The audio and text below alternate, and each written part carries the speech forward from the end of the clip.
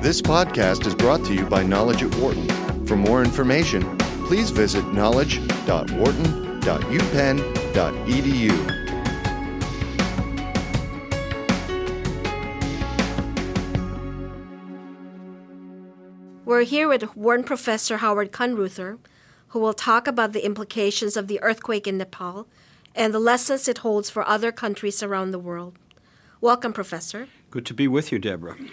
Well, first of all, tell me, what lessons do you think the United States and other countries can learn from what happened in Nepal and how they can better prepare for disasters? Well, first, let me just say a word about Nepal, if I could, in the sense that this is an unbelievably devastating earthquake for the country. And they are trying to recover, and we can get into that a little later on. But I did want to at least acknowledge the fact that they really are a country that has some challenges and are going to try to meet them. But in the context of the lessons for other countries, I think that what happened in Nepal is something that happens everywhere in the world. If something doesn't happen for a long period of time, it isn't going to happen to me, is basically how people feel. And Nepal had a very serious earthquake 80 years ago, and it did devastate the country. And in the process, of course, people were a little bit more reluctant to think about the fact that an earthquake could actually occur in the future. And that is certainly true here in the United States as well. People do not take preparations for disasters until after they happen. And the countries that have actually learned from earthquakes may do a bit better, and Chile being one example of that. Mm-hmm. Can you tell me more about the extraordinary steps that Chile took in order to prepare for disasters? Well, Chile is a country that has had a number of earthquakes, and we were very fortunate, my colleagues Mike Useem and Erwin Michel Carjan and myself, to have had access to a number of the top leaders in Chile, including former President Piñera, to really look at essentially how they had recovered from the 2010 earthquake. That was a very serious one. And the reason that they were successful with respect to recovering from that earthquake is that they had two features that I think are very important. One is that they had a past history of a number of earthquakes, and they had learned from them. And as a result of that, they had taken steps, including well-enforced building codes, people purchasing earthquake insurance to protect themselves. And the second is that they had leadership in the context of the new president who came in, actually was sworn in 2 weeks after the earthquake. And his leadership actually was enormously important. And our book called Leadership Dispatches really highlights that point. So how do you compare what happened in Chile to how the U.S. government handled Hurricane Katrina and Hurricane Sandy, for example? Well, Hurricane Katrina was a real challenge, as I think we know. There were levees that were really poorly designed, and as a result, there was an enormous amount of damage, and there were real challenges in the recovery process, and as a result, not only were a number of people killed as a result of that, but it took quite a while and it's still in the process of actually restoring elements of the city because of that damage. Are there certain states, such as California, that actually do an extraordinary job of disaster preparedness? California does a remarkable job of preparedness for earthquakes because they've had a number of earthquakes, and they've learned from those earthquakes, and as a result, there is a lot of measures in place that will, I think, reduce the damage. Although I will say that very few people today, only 10% of the California residents have earthquake insurance, so there's going to be an interesting question as to what's going to happen if we do have a severe earthquake in terms of their own recovery. So from that vantage point, preparation on the part of the residents is relatively ineffective at the moment. When it comes to less developed nations, there's always the struggle to prioritize funding for immediate needs versus funding for future disasters. So what can a developing country do to make sure they're prepared for disasters, but at the same time they fund ongoing needs of the country? Right. Well, let's talk about Nepal as an example of that, since they went through this very horrendous earthquake.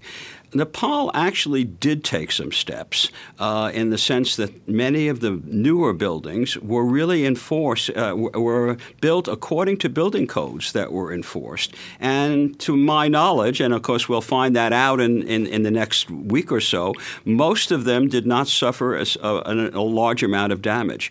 And as a result of that, I think the city is at least, Kathmandu and the area was better prepared on the new construction. The challenge with a country like Nepal, as we've all heard and read about, is that they have so many old buildings. And a city like Bhaktapur outside of Kathmandu, which historic treasures, was really badly damaged, and Kathmandu itself was damaged. I should indicate I've learned a great deal about Nepal because my daughter, Laura Kunruther, is an anthropologist who has studied Nepal and is obviously, I've been there a few times for that reason, and I'm tremendously impressed with the Nepalis and their ability to sort of deal with the situation. But we have discussed this since the earthquake, and I think the general challenge that the country has is the leadership side. And we'll have to wait and see how the government is going to have to deal with these issues because, in a sense, you do need leadership. That's what Chile had. It's harder for a developing country. Haiti had enormous challenges after their earthquake. Nepal is in far better shape in that sense than Haiti was, where over 100,000 people were killed. The death toll is 5,000. That's a large number, but really pales compared to what happened in Haiti. So I think we'll have to wait and see whether the government is going to be in a position to be able to take advantage of the situation. We do learn from catastrophes, and the silver lining is you can do things better after a catastrophe than you can before. And let me give you one example in the United States just to highlight that. Before Hurricane Andrew, that occurred in 1992, so a few years back now, 1/3 of the buildings were built that did not satisfy building codes, and they would have been saved had they met the codes. And Florida was really not enforcing these codes. There was a wake-up call for Florida after Hurricane Andrew. And today they have the best building codes in the country, or one of the best. So they learned from the disaster. And the hope is that the developing countries can also learn. And we're all hoping that Nepal can come out of this with a better understanding of how they're going to have to deal with disasters. In your opinion, what are some of the biggest mistakes that developed nations make when it comes to disaster preparedness? Well, I think the biggest mistakes, and I wouldn't even call them mistakes, I think it's more in the context of constraints, as you alluded. They don't have a lot of resources. So it's hard to all of a sudden say, we are going to build everything so sturdy that will be prevented from another disaster. That's why the fact that new buildings in Nepal were built according to code is a testimony to the fact that the country is doing that. Haiti, for example, did not have any building codes at all, and a lot of the destruction occurred because of that. So it's the lack of the resources and the constraints that really are a challenge. And I think that's why, in some sense, you do need organizations like the World Bank to help out in situations like that, to maybe try to support these situations.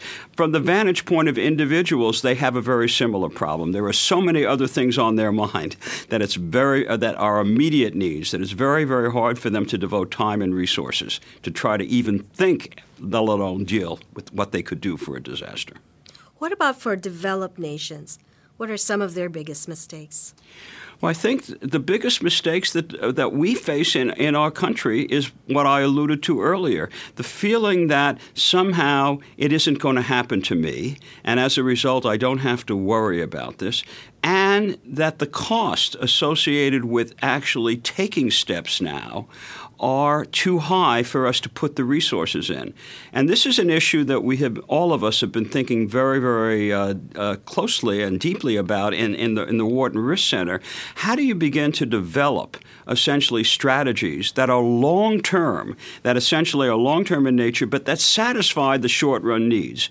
And so I think there are ways to begin to think about that, and hopefully the U.S. will try to adopt some of these, which is begin to think about long-term loans, for example, as a way of really spreading the upfront costs over a number of years. Think about affordability issues and how you're going to deal with affordability in a way that will encourage essentially development in areas, but at the same time recognize that you have to be careful in terms of what you do, and you have to make sure that you take care of people who can't afford a very high insurance premium if there's a high premium that reflects risk, and you have to help them out, but don't do it with an insurance premium. Try to find other ways, like means-tested vouchers or some other mechanism that helps the low-income people. because otherwise I think we're going to be in real difficulty with respect to implementing some of these strategies that we all believe are desirable. What regulatory changes do you recommend that the U.S. government take to make these remedies? Well, I think building codes being one example, certainly not only with respect to earthquakes, but with respect to floods and other disasters, making sure that buildings are well designed, that they are well enforced. Land use regulations are important with respect to that. And I'll tell you one regulation that we have been thinking a great deal about is related to insurance. And there is a general feeling that you need to subsidize premiums to help the low-income people, as I alluded to. And one of the things that could be done, and we feel is important, let the insurance premium reflect the risk so that people know what they have to pay for to cover their risk. And they also get rewarded if it turns out that they take steps to reduce the risk, they get a lower premium. So the premiums reflecting risk becomes important, but then you have to figure out what you're going to do with the low income and the people who can't afford it or who need special treatment. That sounds logical, but what is impeding these changes on the regulatory side? Well, I think what's impeding it is we are all, people are thinking purely about the short run in many of their decisions. We have a little expression that we've used, and since you're asking this question, I will use it here, NIMTOF behavior, which is true of probably all of us, but certainly true of politicians. Any idea? Can you explain? Not in my term of office, if I can avoid that. And so thinking very short run makes it very hard to deal with some of these long-term issues unless you can figure out a way to get rewards in the short run. And then I think in the United States, certainly we have a certain degree of polarization in terms of different views on how to deal with this, and that makes it very hard to get anything passed, as we are aware of. And hopefully that will change over the next couple of years, and we'll just have to wait and see. Thank you, Professor. Good to be with you. For more business news and analysis from Knowledge at Wharton, please visit knowledge.wharton.upenn.edu.